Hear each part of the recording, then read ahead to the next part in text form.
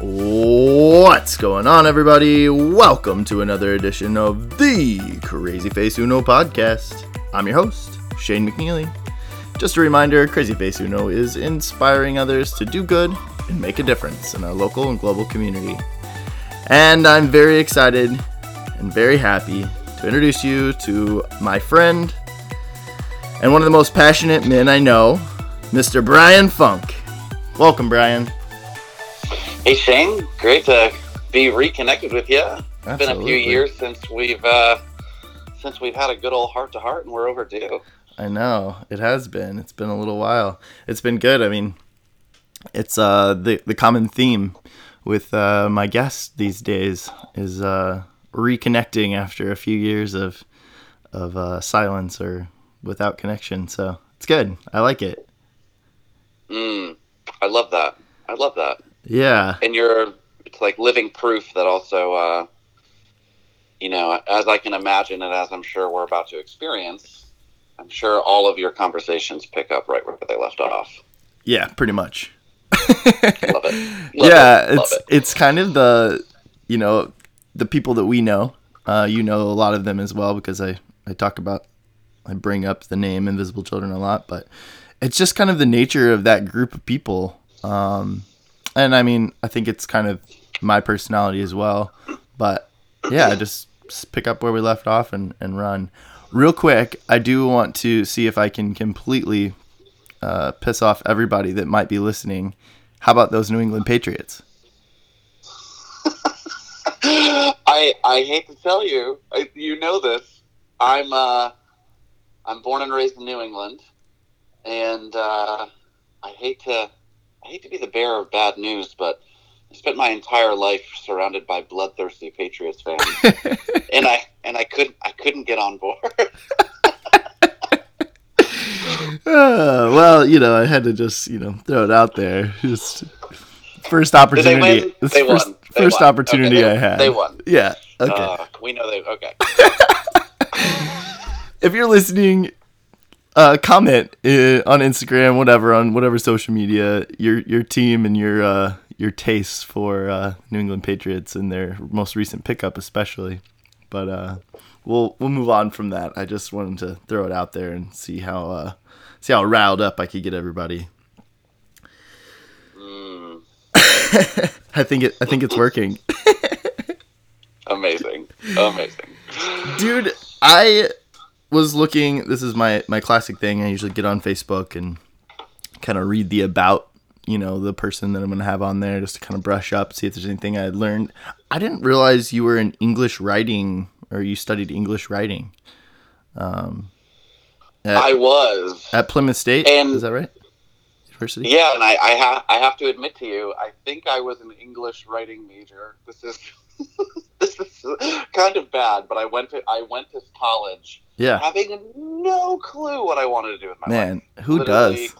Clueless, lost, still don't know in a way. Yeah, right. And I honestly was more passionate about what I was doing outside the classroom. I was super engaged and involved in my community and student organizations and being involved on campus, and it's where I really kind of fostered my love for invisible children. Yeah. And I was like, well, I'm here to get a degree, and we're paying $40,000 a year for it. So what am I going to do? Yeah. And to be honest, I chose my major because writing always came naturally. I always loved reading, but to be honest, I felt a great connection with the faculty and the department. Yeah.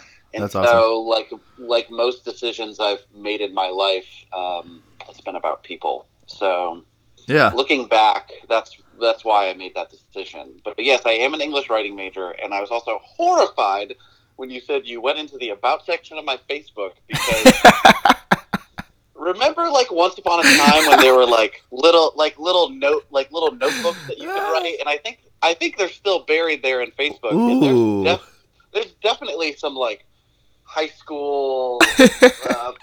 I didn't dig that deep. Poetry or something in there, and I was afraid of what you found. I didn't dig that deep. So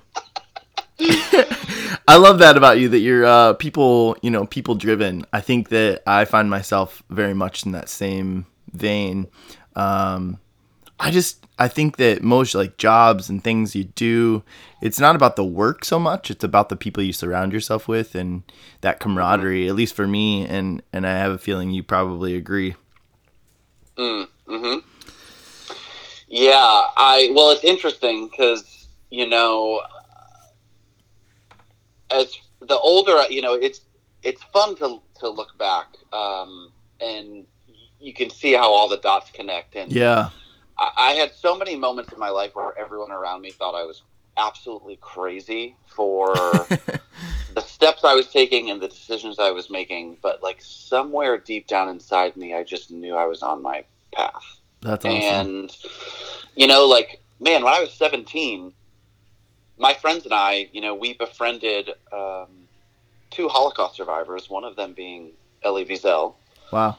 And they inspired us to do something about what's happening in the world today in terms of human rights and mass atrocities and genocide. And yeah.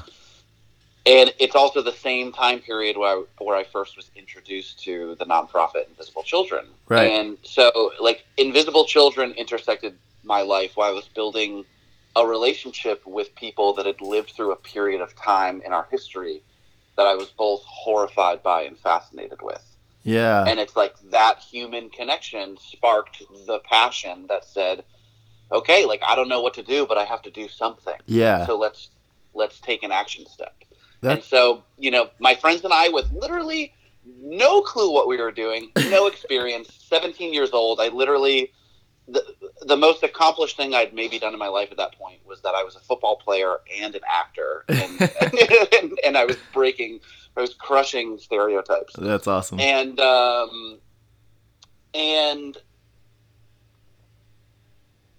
I totally lost what I was going to say, and I'm just going to own it because it's 9 a.m. and I'm halfway through my first cup of coffee. You were 17 years old. Yeah. Most accomplished thing. You guys were doing some awesome stuff. Mm-hmm. Thank you. And yeah, we just basically put our skills and talents on the table and said, let's do a big event in our community. You know how to do X, Y, and Z. I don't. I can do A, B, and C. Yeah. Let's put a fundraiser together. And never having raised a penny in my life, we raised $20,000 in half a day. Wow, that's awesome.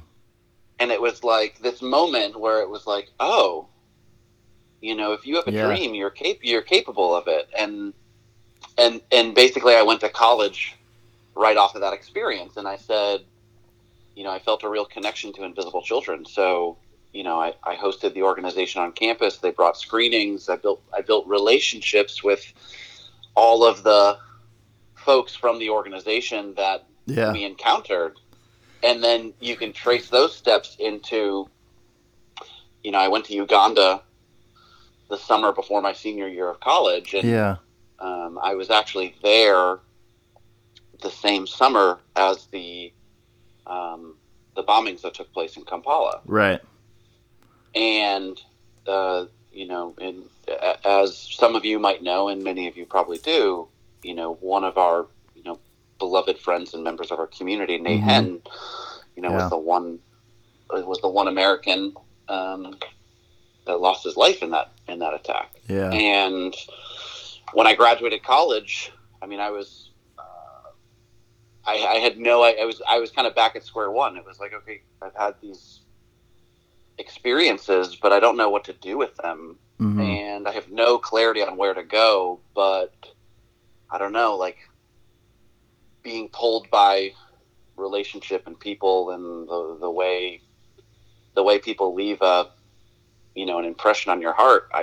I just knew I had to apply to work for Invisible Children. And part of it was my experience just engaged with the organization. Part of it was, the proximity to just being in country when that event happened. And I had known Nate and, not super well, but had known him nonetheless. And it was really real. And it was like, well, this guy, left behind a legacy, and you know what, I'll pick up the torch and I'll play my small part. And I don't know what ripple it's going to make. And I don't know where it's going to lead me. I just know it's the right thing I got to do. Yeah. And, that's awesome. And that's when our paths collided. Yeah, absolutely. Because I think we started. Did we start at the same time? You were there before me. Okay. Yeah, I was Yeah. there fall 2010. So I was actually in Haiti. I spent a couple months in Haiti that summer, and so I got all that news while I was there about Nate and the bombing and all of that. I remember it so like clearly, like where I was at, like it just mind-boggling, and knowing that I was going to be headed to San Diego to work for Invisible Children after this, and just the unknowns as to kind of like what's going to happen here, like what's going on.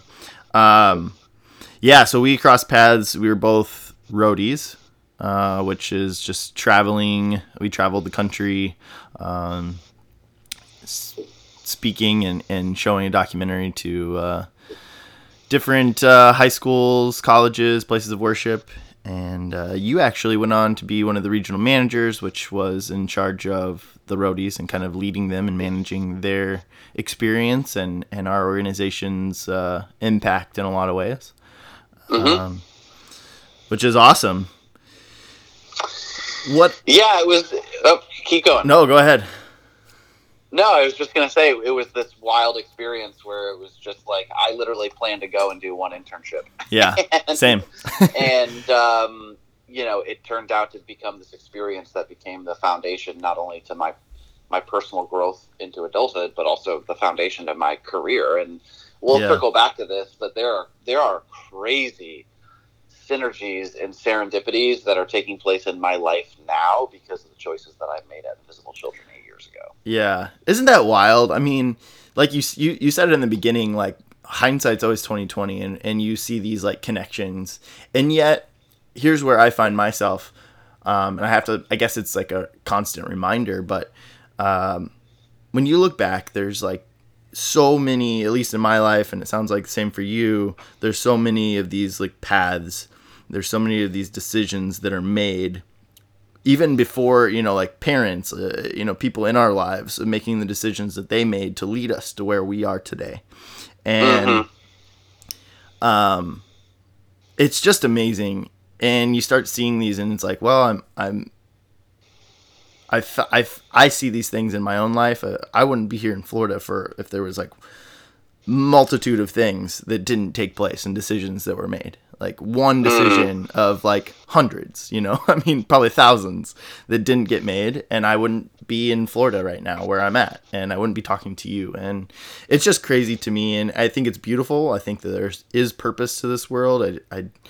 It's just following and knowing and staying present and knowing that you've got to make the best decision that you can, and ultimately it's going to lead to who you are in the future, and being okay with that in some ways. Yes, you just touched on something that, and I'm, I had a few things in the back of my mind of, I totally coming into this conversation just open, fluid, no expectation of where we're going to go, but I had a few things in the back of my mind that I wanted to bring up if I could. Yeah. And man, you just spoke to one of them, and and I'd love to share this with people because this has been such an eye-opener for me and has become like really a guiding light and principle in my life and how I see the world and how I make decisions. And I'm so grateful and blessed for the work that I do. I work for a company called Plenty. Right. And we do retreats, workshops, and coaching for individuals and organizations looking to create an impact in the world. Yeah. And we're at the intersection of helping individuals find their authentic blueprint and be more fulfilled in their life and their work. But we're also working with, we're helping nonprofits grow, and we're also working with, major corporations that are looking to develop their social purpose and how they want to show up in the world. And on the corporate side, people are just, there's totally an evolution in business where it's not about the bottom line anymore. And the consumer cares a lot more than the bottom line. And it's being driven in a large part by the millennial generation. And I agree. And I bring this up just for context, but all of the work that we do are through these experiential retreats, and we hold this belief that if any of us are ever looking for an answer, we all hold the wisdom within. We all have the answers, and we run a leadership retreat called Lantern. Okay. And at Lantern, we have a few key principles, and one of them is called the 4 lights. And the 4 lights are essentially, it speaks to exactly what you were saying. One of the lights is, you only need to see what's right in front of you. If you're in the dark and you don't know where to go, you hold a lantern above your head. The circle that's illuminated around you is actually all you need to see to make the next choice, the next decision. Because if you're not present, and if you're not aware, and if your sight is 100 yards ahead of you into the dark with where you can't see, you'll miss where your feet are going. Right? It's like a really simple but beautiful metaphor, and it's taught me a lot about being present in my life. Yeah. It's taught me a lot about like slowing down and seeing what's in front of me, and we don't have to have all the answers.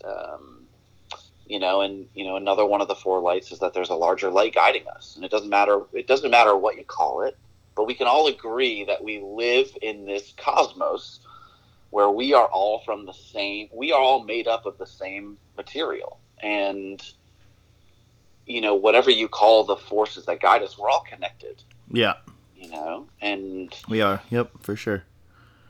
So it's just, I just kind of wanted to share some of those nuggets where, and you just spoke to that really beautifully. And, I just think, there's a wonderful book that I love that's called The Wisdom of Insecurity by Alan Watts. Okay.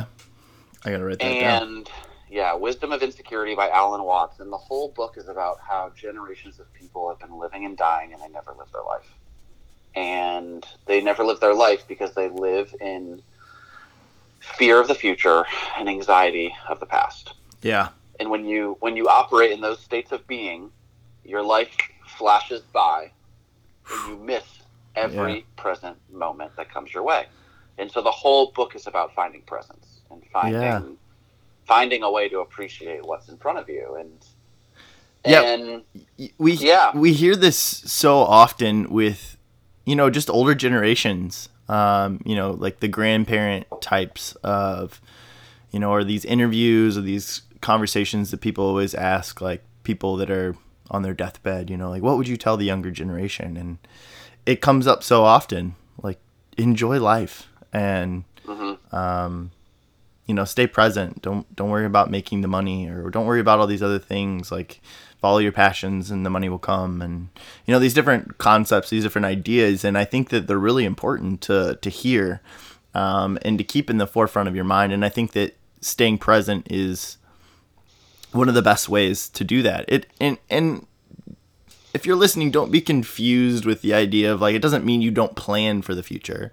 It doesn't mean that you don't, use the lessons that you've learned from your past. It's just that those aren't the things that you idolize and you put all of your time and energy into. You've got to use your surroundings and use your wisdom and your knowledge of those past and the future goals or future things that you want to accomplish to harness the present. And I think that that's an important thing to remember as well. Yeah, that's a great point. One of the analogies I like to use is around presence is like if you sit on the couch and watch Netflix for 8 hours a day. Yeah, that day is over in a heartbeat. Mm-hmm. But if I put my phone down and I go on a hike, a 2-hour hike feels like the 8 hours of Netflix. Yeah. And then all of a sudden I've done something in 2 hours that felt like 8. And in this really magical way, I've bought myself more time in my day. I've like extended my life in a way. Yeah. Right? So like the trick and challenge of life is like when you're present and you're with the experience or the person sitting in front of you, time slows down. Yeah. Like maybe, like time is relative. And It like is. I love the days. Like I love the days where I feel like my morning, like by the time I get to the afternoon, the morning feels like it was 2 days ago. Yeah. And like those are the best days on planet Earth because you're putting more time and experience into the same window of time that everybody else has. Yeah. And you're just that much more awake to your life. Absolutely. And for me, it's being disciplined. You know, I'm working currently. I'm working full time with CrazyFaceUno and trying to build this foundation. And you know, I get the choice to wake up when I want to, and I've found that having that discipline, regardless of when I went to bed the night before, of having that discipline of like, hey, I'm going to get up at this time. You know, I'm going to get up at 8 o'clock and in the morning, and I'm going to get going. I'm going to start my day right. I'm going to start my day with a solid foundation, and not just sleep the morning away, which is such an easy thing to do. And it's not just like, you know, your desires, you know, like the alarm goes off or my wife gets up and goes to work, and I don't want to get up when she gets up, you know, or I don't want to get up at that time necessarily, but I also, it's just that discipline of like, all right, it's time to get up, it's time to get going. And then what I feel like it provides for me is I feel sharp, I feel good, I feel like I can get more accomplished when I get up and get going. And then as well as like it allows me to have that time with my wife when she gets home from work, and I don't have to like work into the evening or do things into the evening, and it gives me that freedom and that balance and of life and work. And I just think that, you know, those things are important, just like you mentioned as well. I love that. I really, really love that. Bryan, so you left college, went to Invisible Children, planned to do one stint like myself, one little internship, one little bit, ended up sticking around for a little while.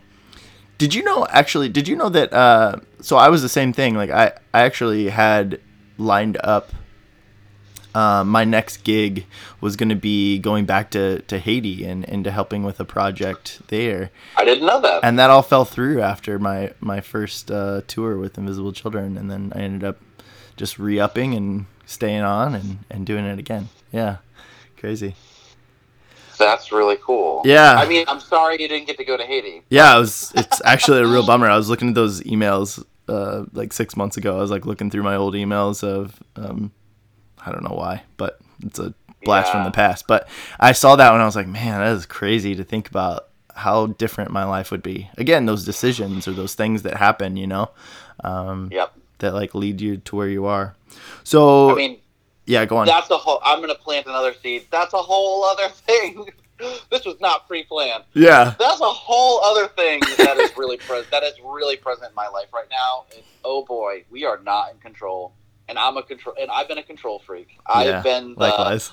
I am the master of my own destiny, and the universe, in the last couple of years, and really in my 20s, I mean, I've gotten a swift kick in the ass. I've gotten my ass kicked. Yeah. And it was just this lesson in like, holy crap, I'm not in control. And you know, we'll get to it in a minute, but there are things that I've been through in the last 2 years that are like, I could have done everything perfectly. Yeah. Yep. And things still will happen out of your control that completely derail you. And it's just like, wow, you know, I just think like control is this illusion. You know, there are things in your life that you can control, but I'm talking on like a much more like spiritual level. I mean, you know, it's just like there is so much happening around us, and there are things, you know, you think you're in control, and I think it's something that we teach ourselves to feel safe. But I think it is a safety mechanism for sure. How freeing is it to realize that, hey, maybe I'm not in control as much as I was. Yeah. And I think that leans into purpose, because like, man, Like, you weren't supposed to go to Haiti, No. you know? And Yeah. I think that's part of your purpose. Yeah, I Your mean, purpose, you know, your purpose was to be at Invisible Children longer, and yeah. the path that it led you, and you know, Those and relationships part I was of able to build, and yeah, for sure, I 100% agree. It's crazy to think about. It really is, like, and it's freeing, like you said. I think that when you let go of that control a little bit, that's something I've been working on in recent months, to be honest. Is I'm a control freak as well. And it's funny how that manifests. You know, you control different things. You control the information that you tell people. You control the things that you want to keep to yourself because you're afraid of what someone else might think. That fear, controlling your environment, controlling, I don't know, just so many different things. And I guess the one that's been really I've been challenged with the most is controlling, letting go of the control of what comes out of my mouth in some ways, and not in like a derogatory way, you know what I mean? Like, but I feel like I've been bashful of, man, what's my family going to think if I tell them that, you know, this, or what's my, you know, like, what are people going to think? What if people don't like me? What if people don't, you know, all these insecurities, and being like, you know what, who cares? Like, at the end of the day, like, I have to be my truest self in a healthy way, and not in like controlling my environment way. Does that make sense? Preach. Yeah. Yeah. I yeah, and that's kind of the other component of like a lot of things that we're talking about is just, you know, who, like, what is your most authentic self? Yeah. And I think the other journey we're all on together in finding our purpose is finding out who we are and who we want to be and the person we want to grow into, and yeah, who are we, like, at our, you know, core DNA blueprint, like, who are we in our most authentic form, and yeah, and that's how we each show up in the world. And right. I just, you know, imagine how differently you show up when you show up as your true self versus molding yourself into something you think someone wants you to be. Yeah, for sure. And if you take the latter, that's a redirect off your path. Yeah. Yep. So, like, you know, and it's really, like, it's kind of become a big part of my philosophy about how we do make a difference in the world, and how we do leave an impact is, you know, like, you and I started our careers working for a global movement, and yeah, you know, and we were a small piece of something that made a big difference in the world. Yeah, absolutely. And the older I get, the more I'm kind of realizing that, you know, the real way that we can, you know, we're not always going to be a part of a global movement. So what do you do every day? And, you know, we want to leave a legacy, and we want to know that our lives have purpose and meaning. And at the end of the day, it's like, my life and legacy and impact is going to flourish the most as long as I am whole and fulfilled and true to myself. And if I don't take care of those three things, if I don't take care of my house in that way, if I don't take care of my well-being and my wholeness and my heart, and if I'm not gentle with myself, and if I don't care for myself, I can't do that for other people, and I can't do that for the world or my community. Yep. 100%. I'm right there with you. First, I want to just address the noise here. Apparently, the mowing is happening today, so that's a thing that's happening in the background. I apologize for that sound. Nothing I can do about it, and I'm gonna let that one go. But I'm gonna call a spade. So, hey man, you're not in control. Yeah, I know. I was thinking about that while I was like fixating on this lawnmower outside. I'm like, you son of a gun! Dang it. However, I'm out of control of that one, so we're just gonna move on. What did you do after Invisible Children? Yeah, after Invisible Children, I went on to go work for To Write Love on Our Arms. Okay. Which is a nonprofit focused on giving help and hope and resources to people struggling with depression, addiction, and thoughts of suicide. Yeah.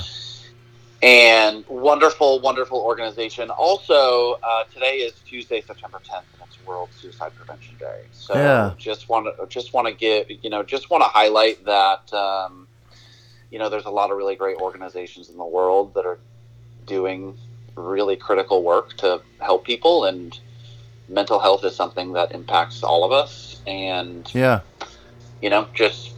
just think it's a nice flag to say, if you know someone that's struggling, even if you have a question, reach out, and there's bravery and boldness in asking for help. So absolutely. I went on, so that's my plug for World Suicide Prevention Day. Awesome. I actually didn't even realize it until you said, what did you do after Invisible Children? But I went on to go work for them, and I led their fundraising initiatives and strategic partnerships. And then after To Write Love, I just went off on my own. Yeah. and tried to figure it out. And I moved to Nashville, which was a lot of fun. Amazing community. That town's incredible. Yeah. And it was a mix of, I tried to start a business, failed. Yep. I was doing some nonprofit consulting. I was doing some public speaking around the country, which was really fun and rewarding. And then I also got my real estate license. So yeah. What was the public speaking stuff? That sounds really interesting. Yeah. Well, here's the thing. I have a bit of a qualm with the speaking industry. Okay. And, I might get knocked for this, but whatever. Schools and communities and organizations pay an absorbent amount of money to bring in speakers. Yeah. And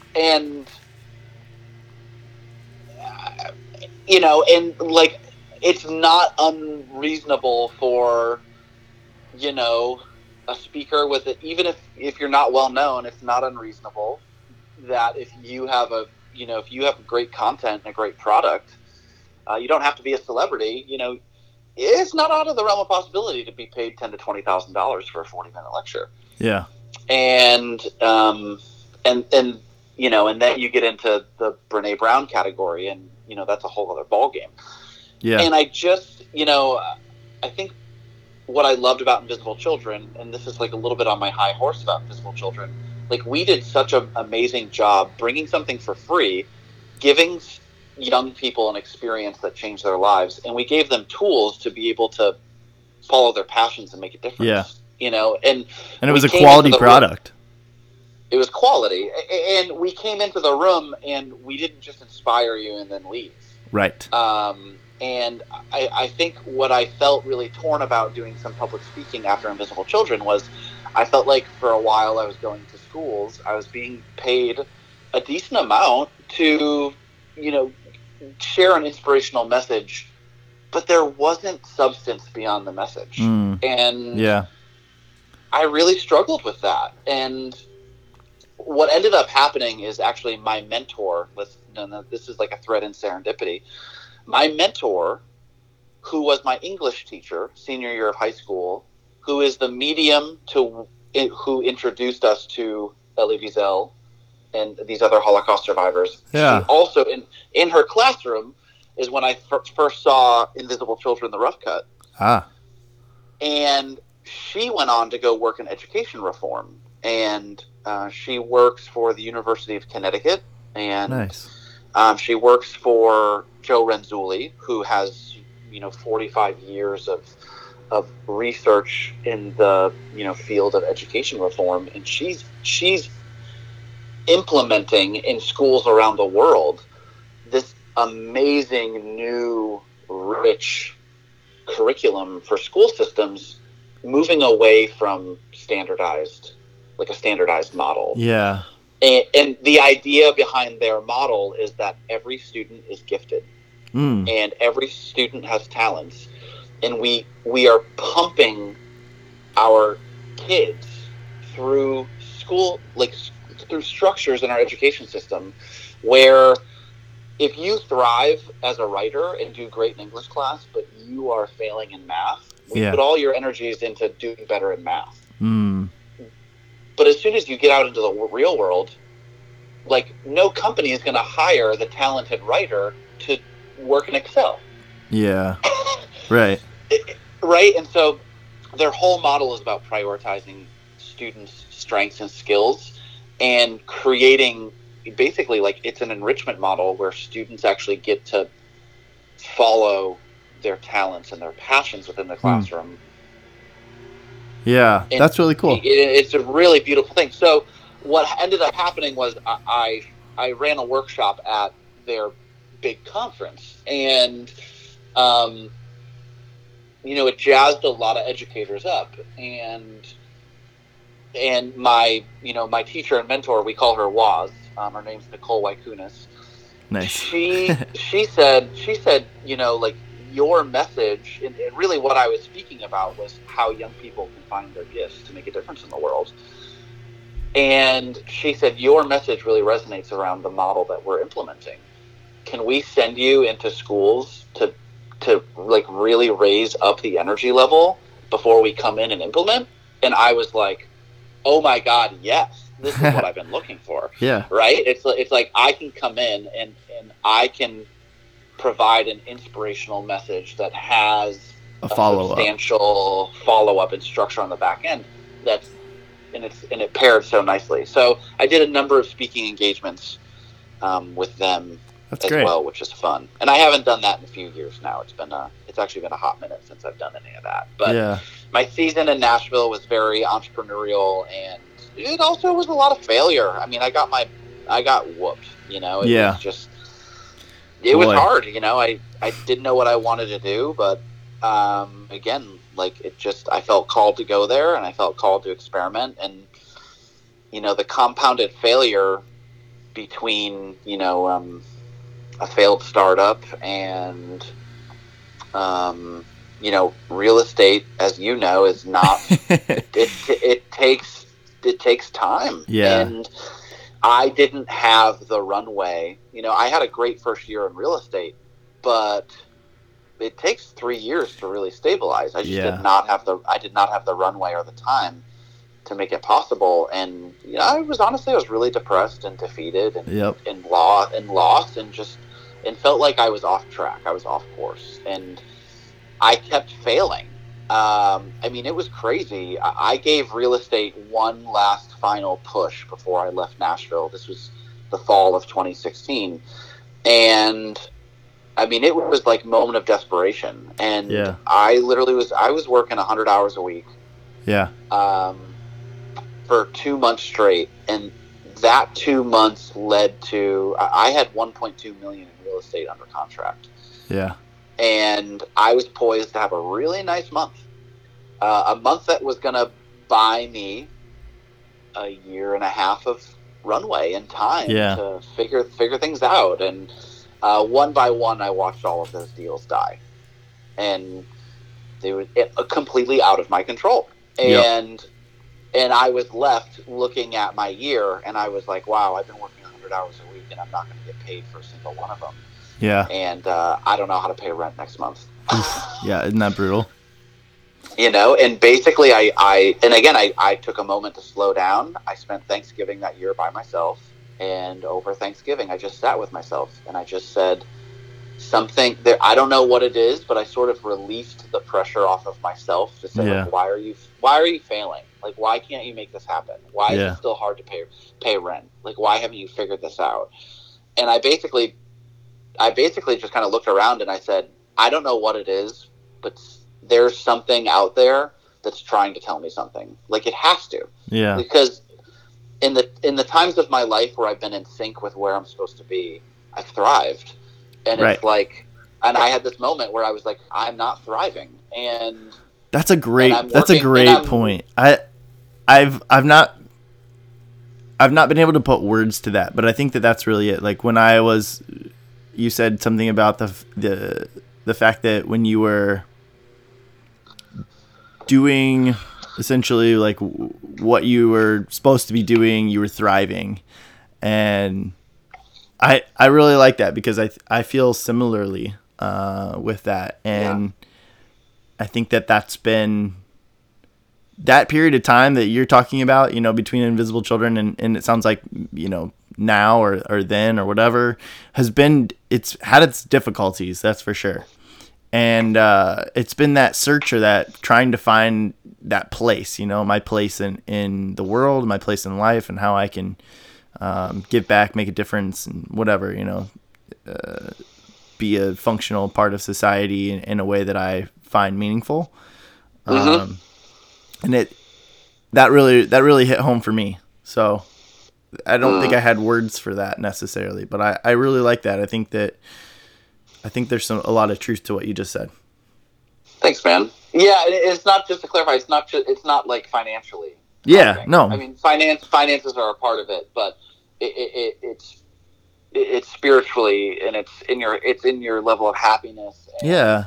It's in the relationships you have with other people, and it's very holistic. When I say thriving, think of something much more holistic. And especially, I looked at my whole time in Nashville, and I just said, something beyond myself is not allowing me to thrive, and so that means I'm not supposed to be here.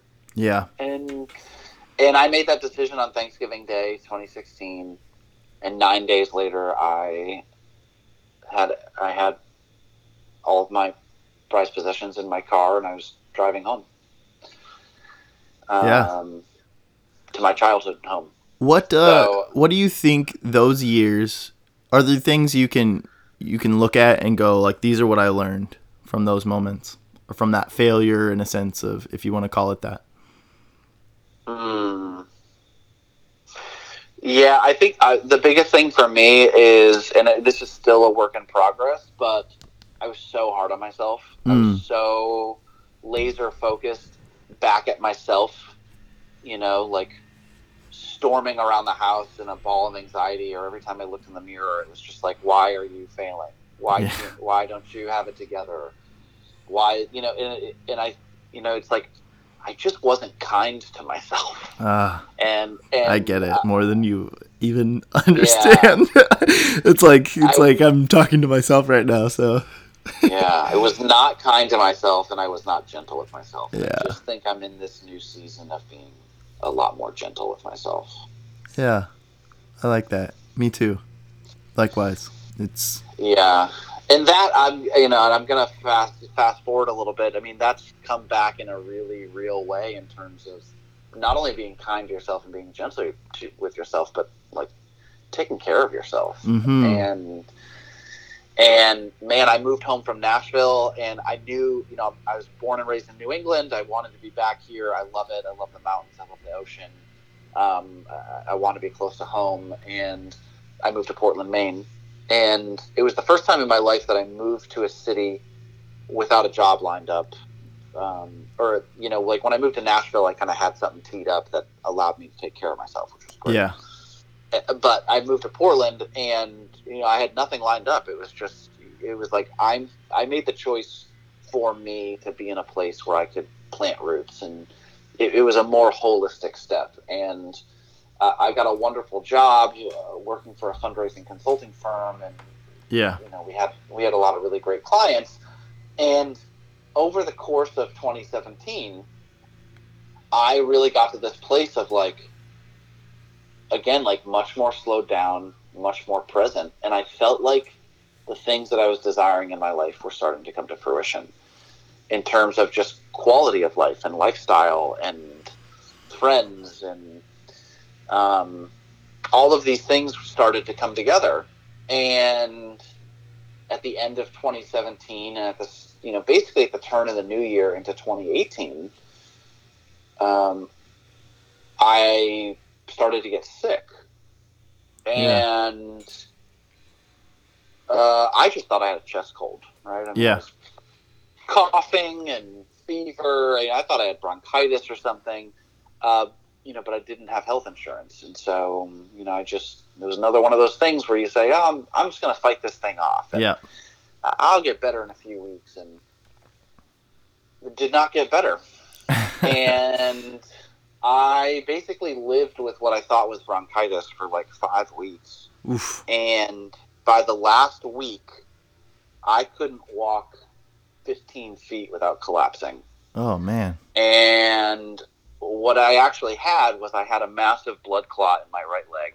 Oof. That went from mid calf to mid thigh, and it broke off and went to my lungs. And Oh I had no. I had hundreds of blood clots in my lungs, and basically, slowly but surely, one of my lungs was being closed off. And basically, by the time I actually got to a hospital, and this is not an exaggeration. My doctors pretty much told me, another 30 minutes and I wouldn't be here. Wow. Yeah, my right lung closed off, was completely clotted, and oxygen was not getting to my organs and the rest of my body, and I was on the verge of a heart attack. Wow. And yeah, I was in the ICU for a number of days, and I was in the hospital for about a week. Yeah. And yeah, again, it was just this. It was this massive lesson in you're not in control, and Yeah. it was another experience that was fairly traumatic. That was basically since then I've been confronting and dealing with the fact of I touched something I haven't touched before, Yeah. and it's changed my perspective on a lot of things, and I'm prioritizing my gentleness with myself and the care for myself and my well-being in a whole new way. But what's also really magical and beautiful is I had this rock bottom experience, and I mean, when I got sick, I didn't have health insurance. Right. I was up to my eyeballs in medical debt. Yeah. And ICU, I did a GoFundMe, and our Invisible Children community raised every freaking penny. Yeah. And I'm now, medical debt free. And congratulations. That's awesome. Thank you. Yeah, it was such a gift that I'm still trying to earn. But so many amazing, wonderful things have happened in my life because I hit rock bottom. And before I got sick, I was like, oh, I found the city I want to live in. And, I'm happy in all these ways. And overnight, I lost my home. I lost my job. I lost my health. I lost financial security. I literally, all in one day, in a matter of 24 hours, every major sort of crisis that you could go through, 4 of them happened in one day. It was just, boom. And there I found myself back home recovering with my family, because I had to be looked after for a while. And it felt so defeating, because it was just, and again, it was this moment of oh my gosh, I thought I finally was getting traction. I thought I was finally getting somewhere, and then the rug gets pulled out from underneath your feet. What I didn't see at the time, and what I see now, is that my life got put on another parallel track. And I think this ladders back to purpose and where we're supposed to be. Yeah. Because I got sick, and because I ran that GoFundMe, I got a call from Plenty, the company I currently work at, and the founders of Plenty, Jeff Shuck and Jennifer Mulholland. I know them because Jeff Shuck was on the board of directors of Invisible Children. Yeah.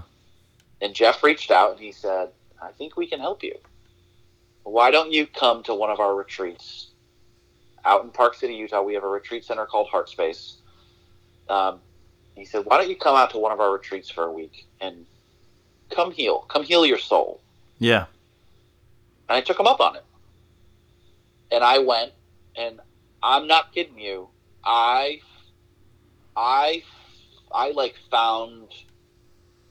found my true north again at that retreat. I went to Lantern. I went to the Lantern Leadership Retreat. Yeah. I found my true north. That's awesome. And I found my voice again, and I found my purpose again, and my passion came back. And what led from that was a lot of really serendipitous conversations and doors opening that led to me getting hired by the company. Yeah. And you look back and you connect all the dots, and it's just if I had never gotten sick, I wouldn't be here right now. And I'm in a place now where I'm thriving again. Right. Absolutely thriving. That's awesome.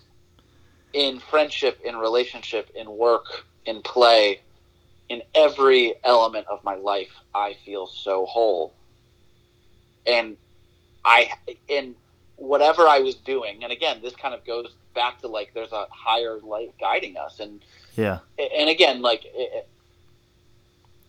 we don't have to get into the weeds of this, but I mean, I was raised a Catholic, but I haven't been to church in 20 year. So Sure. When I say higher light and when I say spiritual, I mean that I live my life in a spiritual way. I think I don't have an adopted kind of institutional. Yeah. I don't have an institutional adoption of spirituality.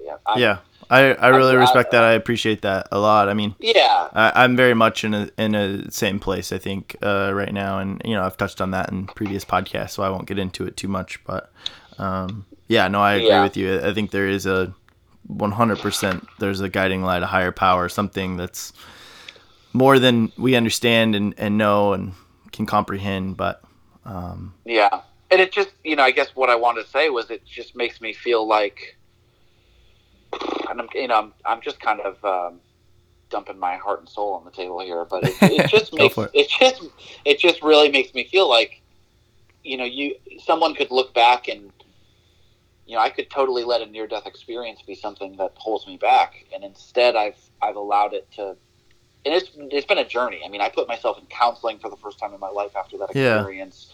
It has not been easy, and it's taken a lot of self-work to get to where I am.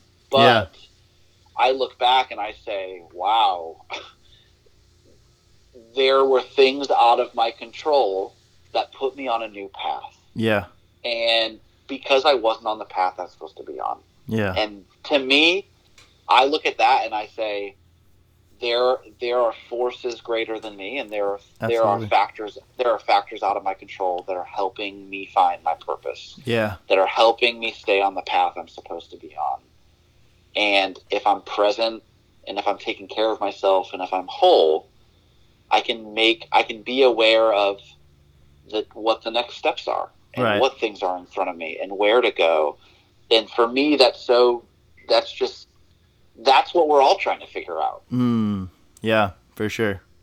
And I'm not saying that I'm some wise old sage or I have the answer. Like, I'll be totally honest, most days I don't know what the hell I'm doing. Likewise. But it's just been this incredibly rich perspective that in my current state of life informs how I'm moving through the world and how I'm showing up. And I'm probably going to have a lot more experiences in the years and decades to come that are going to morph my perspective again. Yeah. I have a question. I want to dig in just with something you mentioned, and I guess maybe it's a statement, and maybe you think this, maybe you don't, maybe it's subconscious, but you said you've been, you were given this gift by, financially, and you're trying to earn it. And I just want you to know that gifts are given. They're not earned. And that is a gift to you, my friend, and you don't need to repay those debts. They've been paid for you. So that's something you can give up and let go of. You be you and keep living your life to its fullest. I think that's the gift that you get to keep living. So take that to heart. I don't know if it slipped out or if that meant. Thank you. But I want you to know that gifts are given, man. It's a gift. It's something you get to have for free. You don't have to pay anything back. No, that's beautiful. Thank you. Yeah, and you know what? Maybe even that was a glimpse into some of the things I'm still working through. Yeah. So, it stuck out to me, and I want you to know. Yeah, I mean, from somebody that was totally subconscious. Yeah, for sure. What do you think the retreats? What about these retreats like rejuvenated you or breathed life into you, or what was it that you learned or took from these retreats that's really altered your life? It's a few things. One, it is such an intentionally Um, the curriculum is it's so designed with heart, and it's designed to help you to slow down. It's designed to help you find presence. It's designed to help you look inward. And again, the wisdom comes from within. And oftentimes in our life, we don't take the time and space to sit with ourselves in that way. Yeah. So there's a curriculum. Is there speakers as well, or? So it's facilitated by Jeff and Jen. Okay. And it mixes yoga and meditation and healthy eating and outdoor experientials and, peer discussion. Yeah. It's walking you through really, like, the framework is helping you hone in on what is your passion, what is your purpose. When you're able to define those two things, what is the highest possibility for your life? Who are the people that you need to surround yourself to make that highest possibility a reality? And it's really tangible in that way. But it's also really enriching, and you will understand this. I'm going to try to explain this for folks, not, to bring this back to Invisible Children in a way. The experience of Lantern, I think, attracts a certain caliber of human. And when I say caliber, I mean it attracts a person that is curious and heart-driven and wants their life to be full of purpose, and they want to live authentically. And it attracts that kind of person. And at Invisible Children, we had a culture and a community of people that embraced their passion, embraced their purpose, and dove in and went 110%. Yeah, it was an incubator for it was an incubator for changing this the world. rich connection and changing the world. And we used to call Invisible Children Narnia. Yeah. And if you've ever read Lion, Witch, and the Wardrobe, there was a metaphor where invisible children was like stepping into Narnia. Someday you had to step out of the wardrobe again. And in a weird way, my 20s have been spent trying to find another doorway into Narnia. Likewise.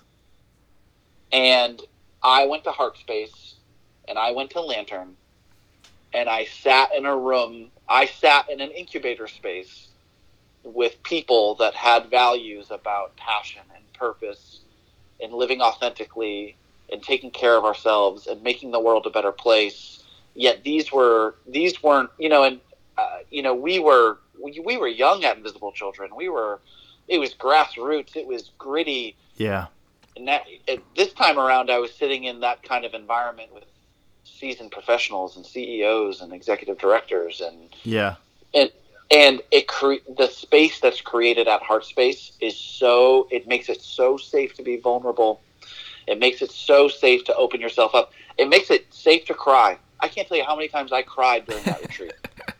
And I left the retreat, and I actually called a few of my friends from Invisible Children, and the first thing I said to them was, I found Narnia again. Yeah, that's awesome. And that's what the experience was like for me. It was like, wow, like I found this place where we can be real, and we can ask hard questions, and we can give each other the feedback that we need to hear that's not always easy to hear. And we can be guided in a rich way that helps us find the answers ourselves. Yeah. Which is so important. It's huge. Yeah. And to foster that environment, I think is like special in and of itself, and you just don't find that very often, and it's special for sure. Mm-hmm. Yeah. And it's something that I want people to experience, and so now you're at Plenty. You work for Plenty. After leaving that retreat, did you, it sounds like you kind of talked about it, I forget their names already, but Jeff and Jen. Jeff and Jen, they reached out to you. What was that process from that point forward? Like, what did that look like for you? How long between the retreat and like starting? Y'all, it was the wildest hiring process I've ever been through. It was wild. And this is, to me, it was like the epitome of like following flow and letting go of control. And Yeah. basically, Jeff and Jen had talked to me at the end of Lantern, and and it was just a nudge, and it just was, hey, we've seen you this week, and we'd love to have a one-on-one follow-up. And I Yeah. was like, okay. But I left Lantern and was foaming at the mouth, like, how do I work for them? I mean, Yeah. I was just like, this company is amazing. Yeah. I mean, the work they are doing, and just it just was beautiful. And it was just like, oh my gosh, like, this is a space where I want to grow into. And 2 weeks later, I pinged them and I said, hey, I would really love to have that follow-up. And over the course of the fall, we had a series of conversations. And our conversation, they were conversations. I wouldn't really say that they were interviews. We were very much aligning on where do we see our personal and professional paths going, and what's our purpose. And we were talking about really high level things, and it was just really clear that there was an incredible amount of alignment. And, that's awesome. And because I'd known Jeff since Invisible Children, he knew my story. They knew my background. They know the work that I've been in, and all. And my toolkit was aligned as well. So we had a series of conversations. I went up to the retreat in October, and we were in conversation through the rest of October and November. And because of the holidays and the holidays being Thanksgiving and things being busy, we fell out of touch for a few weeks. We had to reschedule a few calls. And in the meantime, I was working for another wonderful organization, and at the time called the Nexus Fund. Yeah. And I had to go to DC for Giving Tuesday. And, we did a fundraiser, and I was getting ready to leave DC, and I was on Facebook, and I saw that Plenty was flying to DC to meet with a client. And so I pinged them, and I said, hey, I think our paths are crossing for less than half a day in DC. On the rare chance that you have an open window, let me know. I'll meet you. Yeah. And they were flying in, and I was flying out, and we had a 1 hour overlap for coffee as they were coming into the city and I was leaving. And that's awesome. Over that meeting, they made me a verbal offer. And here's where things get eerie and kind of crazy. That was on a Thursday. I went home, and the following week on a Tuesday at 9:00 at night, I got a call from my boss at my current company. And she called me and said, you're my first phone call. And I thought, what is going on right now? Yeah. And she says, there's been something happening behind the scenes. There's a wonderful opportunity for our organization. We're going to be going through a merger, and it's really great for our work and our programs. But I'm not getting everything I wanted, and that includes my job and my staff. Ouch. And so I got laid off. And 2 days later, the offer in writing came through from Plenty. I just got chills. Like, legitimately, like, that's like such a cool like story, like the alignment, like just being on purpose and being where you're supposed to be, kind of what you had mentioned before. I think that's really beautiful. I mean, to be honest, if like you had a title for this episode, I feel like it's on purpose. Like, yeah, the trick, the thing in life is finding your authentic blueprint, living in a place of well-being and presence. And when you do that, you can be aware of the steps that you can take to fulfill your purpose. And whatever that purpose is, it could be changing the world. Yeah. Or it could be a lot smaller, but we all have our part to play. And it's like, and when you're on your path of purpose, you find serendipities, you find alignment, things fall into place more easily, where when you're not on your path and you're trying to make things happen, it feels hard and it doesn't happen the way that you want it to. And yeah, I don't know. It's like it. On one hand, it feels really fluffy, but on the I think other, it's I think it's true though. it speaks so true to like what I've witnessed. Yeah, and my experience, even, I've gone through many different.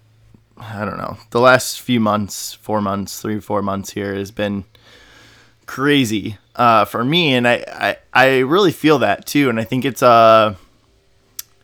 just not a wake up call in some ways for me, but it's just something I needed to hear again, more of, is, yeah, just, kind of trusting that process again.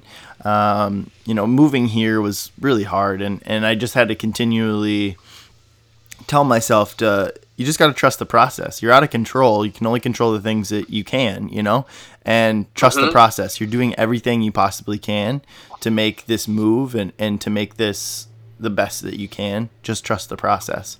And as I dive into, more and more into CrazyFaceUno, it's the same thing. It's trust the process.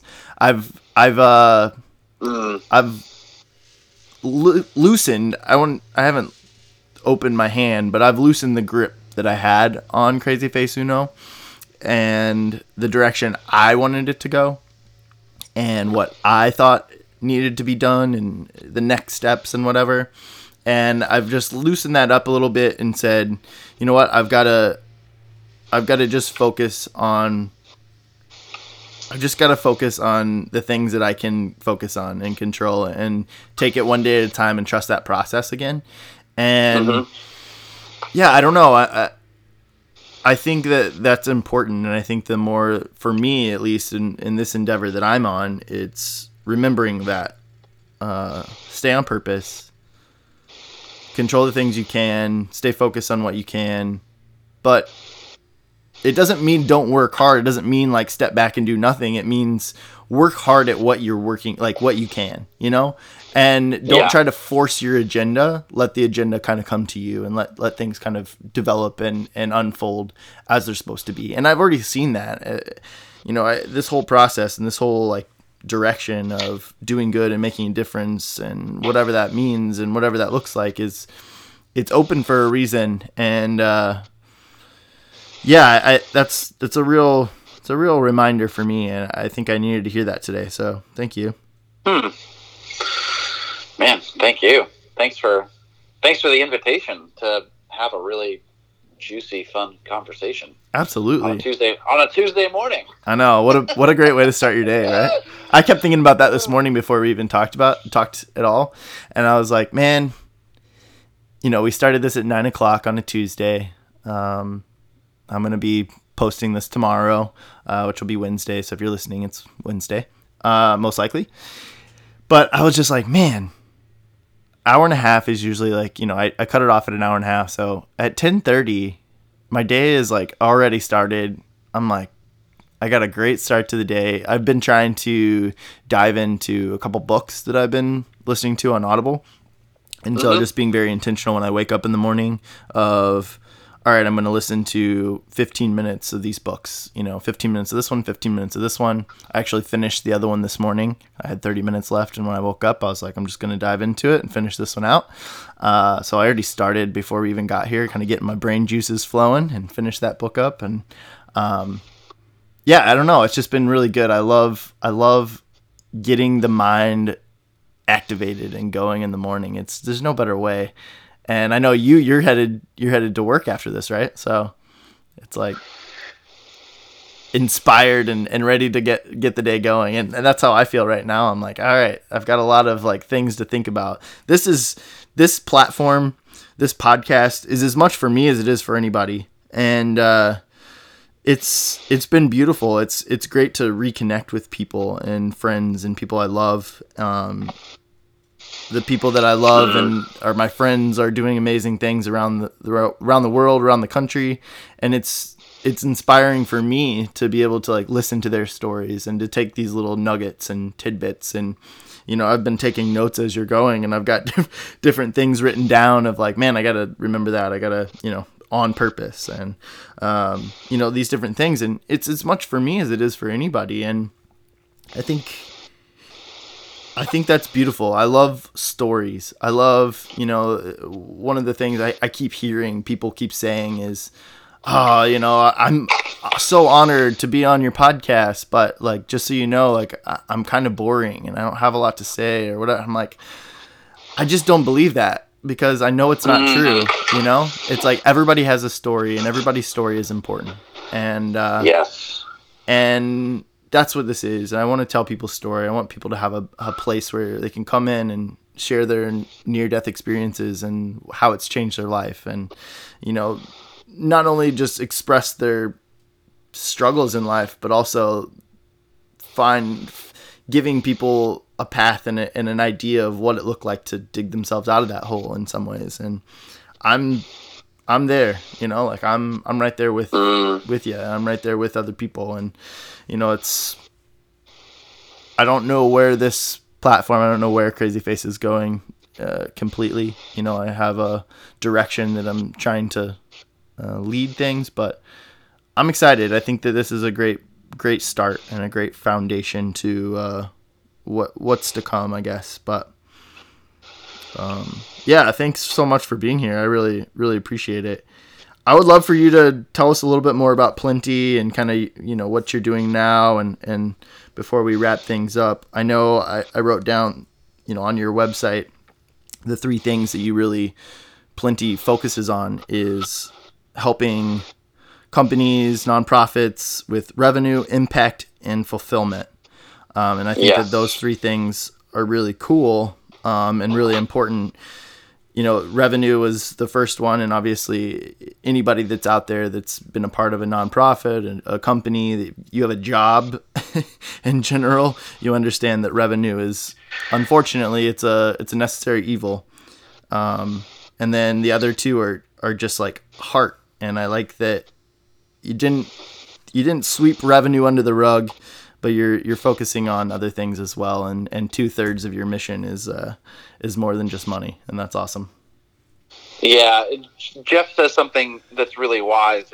And honestly, if we had to switch it, it's really, fulfillment's first, impact second, sure, revenue follows. And, Jeff says something that's really wise. That's and I'm going to misquote him. Thanks, Jeff. Sorry, Jeff.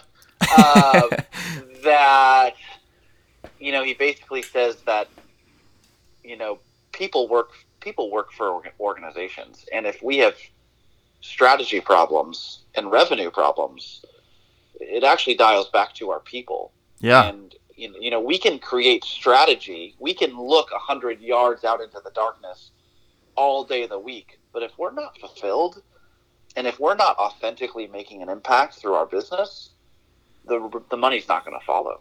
So, that's really like the model that we approach our work with through our consulting. Yeah, absolutely. I can't agree more.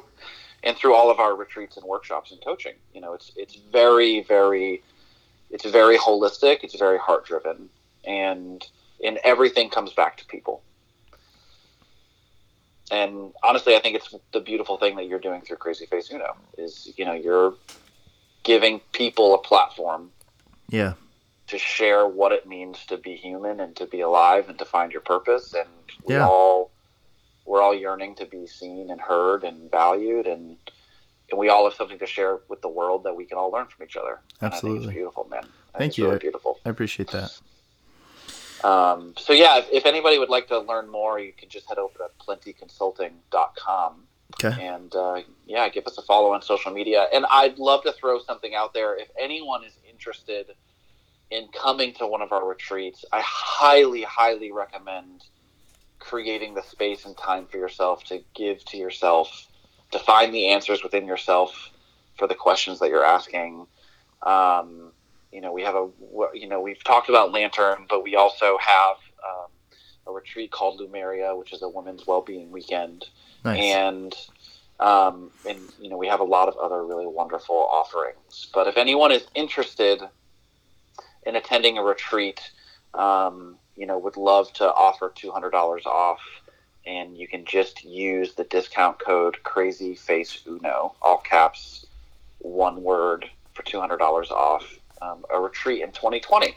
Awesome. If that is of interest to anyone. I had planned to talk to you offline with this one as well, so that's something I'm definitely interested in myself. So yeah, if you're listening and you're interested, like Bryan said, CrazyFaceUno all caps. Use that discount code and get $200 off. That's awesome. Thank you, Bryan. Thank you for offering that out to the listeners. So. Oh yeah, of course. Happy to help. Awesome. Happy to help, and happy to connect and carry conversations with you, Shane, and with anybody else that wants to have a conscious conversation about what it means to be alive. But I eat this stuff up, so I really appreciate the opportunity to hop on and I knew we'd have a good time. Connect with you again, and all the years and all the time makes no difference. We just pick up right where we left off. It's so true. Yeah, we're both pretty passionate people, so I knew that we'd be having a pretty heartfelt conversation. I really appreciate your vulnerability and sharing your story with us. So thank you very much. It means a lot, and I really value you as a friend. And I know time goes between us, but hopefully we can stay in touch a little bit more and keep this conversation rolling. And regardless, I know that this won't be the last time we have a conversation, Bryan. So I love you, man. Thank you so much for coming on. Welcome. Love you too. All right, guys. Thanks, thank you again for listening. Check out Plenty. They're doing some great stuff. And if you want to be a part of their retreat, check that out as well. If you sign up, you can enter the discount code CrazyFaceUno, get $200 off that price. Remember, do good, make a difference. Appreciate you guys. I love you. Thanks again. Peace.